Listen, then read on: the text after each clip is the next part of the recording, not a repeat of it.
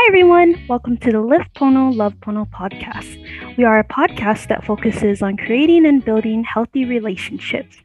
Love Pono's mission is to provide a safe environment to help the LCC community build and maintain healthy relationships through education, intervention, campus and community resources, and counseling. We educate our community through events, social media campaigns, and workshops to cultivate a campus culture of responsibility and respect, ultimately preventing interpersonal violence. We're excited to have you here today for today's podcast. For our first episode, we're excited to interview Kate De Soto, a mental health therapist at Hawaii Community College. She shares tips on ways we can improve our mental, emotional, and physical health. Hi, my name is Kate De Soto. I'm the mental health therapist at Hawaii Community College.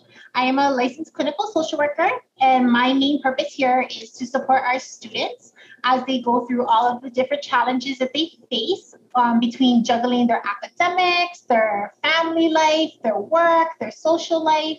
I think we all know that juggling act is really difficult. So my purpose is to provide therapeutic services, support, connection to community resources, and all of that. So for today, I was asked to share with you all a little bit about this idea of how does our mental health interact with our physical health. So for mental health, first we need to kind of define that, right? So for mental health, what we want to think about is that includes our emotions, our thoughts, that could be our mood, the ways that we cope with stress and pressure, right? All of that kind of makes up our mental health. And that is influenced by or can influence our physical health, right? Which is our very just basic medical well-being and our physical status. So when we look at how they overlap, it can kind of seem a little daunting, right? Because it's like, okay, for a lot of us, we look at our physical health and we're either super on it and we're like the person that's always striving to do better, or maybe sometimes we're the person that's like, ugh, this is just not my thing, right? Like, this sucks. So when we look at our mental health and our physical health, what we really want to consider is how are they connected? How does that benefit us? What challenges may that present? And how does that really actually like play out in our day-to-day lives, right? So the cool thing about this is that they are absolutely connected, right? When we have thoughts, emotions, that it releases within us different neurotransmitters. Basic level body chemistry, right? Brain chemistry, body chemistry. That happens within us when we have emotions. That is a very physical aspect of our health, right? That's physically how we function and work. The cool thing about that is that when our mind and our bodies are connected, when they work together, that gives us two different skill sets that we can lean on to cope with life and to move through life and to try to be resilient, right, and successful. So the main connection that I always look at in therapy between mental health and physical health is how do we use that, right? So if we're struggling with our mental health, maybe we're stressed out, we've been super moody lately, maybe we're feeling a little depressed or anxious, and we're having a hard time managing the thoughts and emotions within our head, how can we lean on our physical health to help balance that out? Because it's all one system within us, right? So for example, when we're anxious, if we want to improve or try to kind of work with our anxiety, we can use our physical health to improve it by doing things like exercise, meditation, right?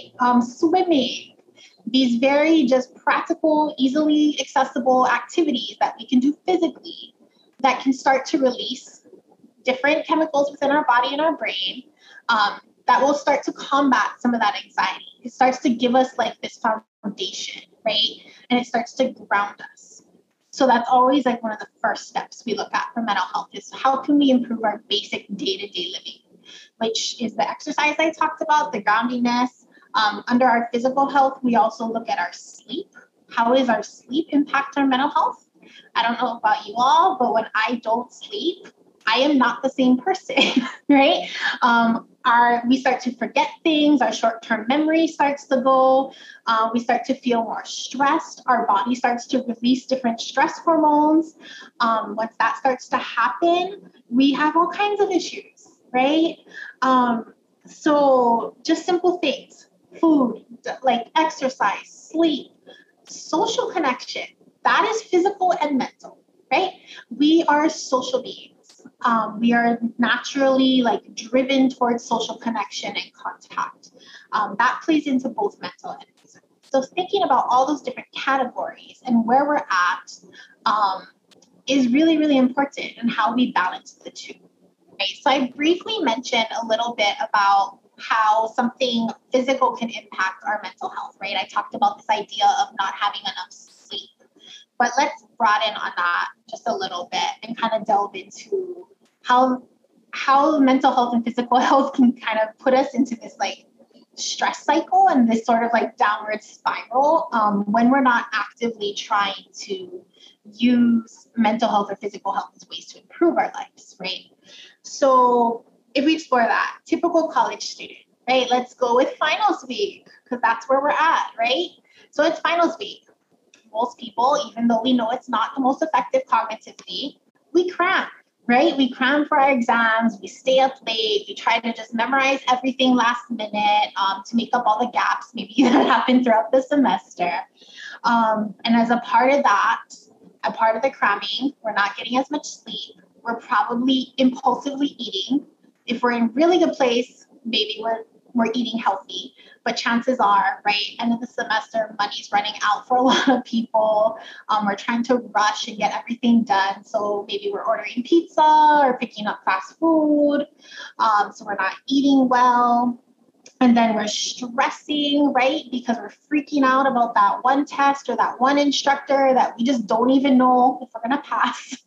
So not to lay that on too thick. I don't want to trigger anybody right now. But when we get into this cycle where we let our physical health slip and we let our mental health slip, it definitely compounds, right? The issues start to become intensified. We start to feel more a sense of hopelessness. We start to feel a lack of control over our well-being. That can definitely happen.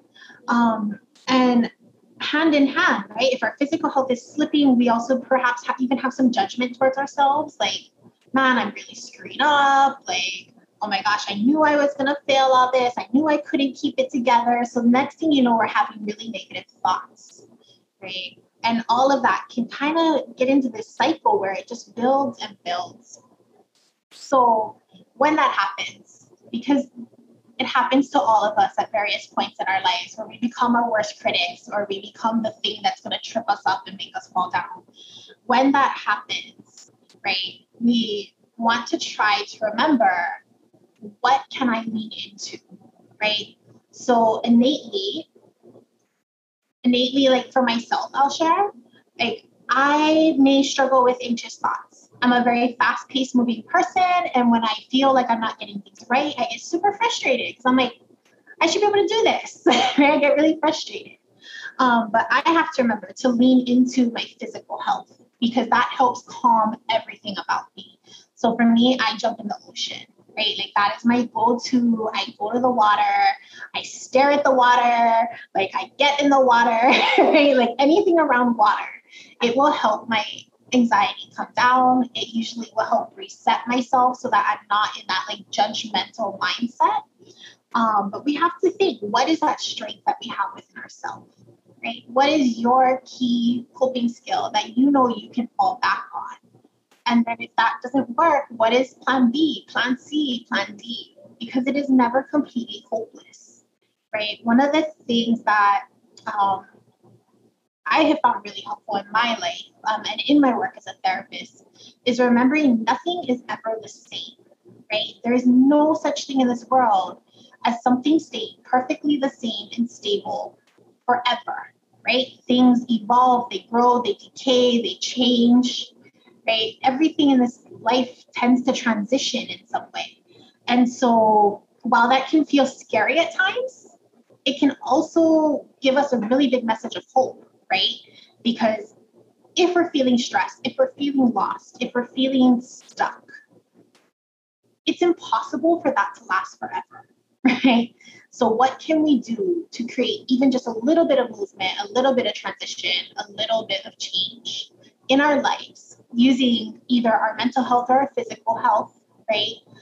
Which that can include, of course, social health, spiritual health, emotional health, all these things, to help us kind of move along, right? To just start that little bit of transition.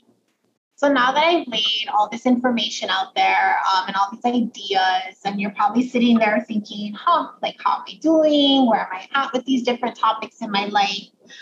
What I do want to make sure is that everyone knows they're not alone with this, right? There are a huge, vast amount of resources available in our communities to support people that maybe feel like they're struggling with their health overall, right? So whether that be mental health, physical health, etc.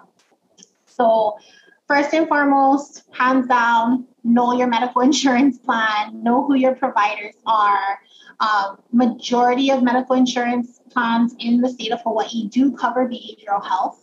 Right? I think what's an important one to always remind our students on our campus, is especially if you receive Quest services, if you have Quest medical insurance, behavioral health services are covered and there's no copay.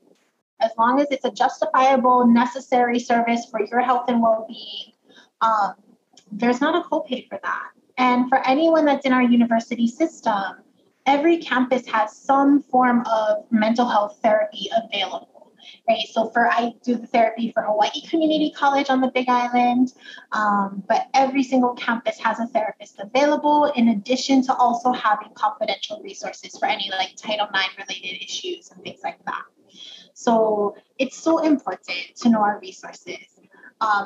Just to jump back, because therapy is one approach, right? That's one approach to kind of coping and growing and learning about our challenges. We may take antidepressants for a certain amount of time in our life, or anti-anxiety medications. And if you're ever curious about those, going and talking to a doctor isn't a promise. You're not walking in there saying, yes, I will take meds, unless you really want to. But it's the start of a conversation. It's a start of exploring what options are available to me, what might work in my situation. Am I comfortable with this right now?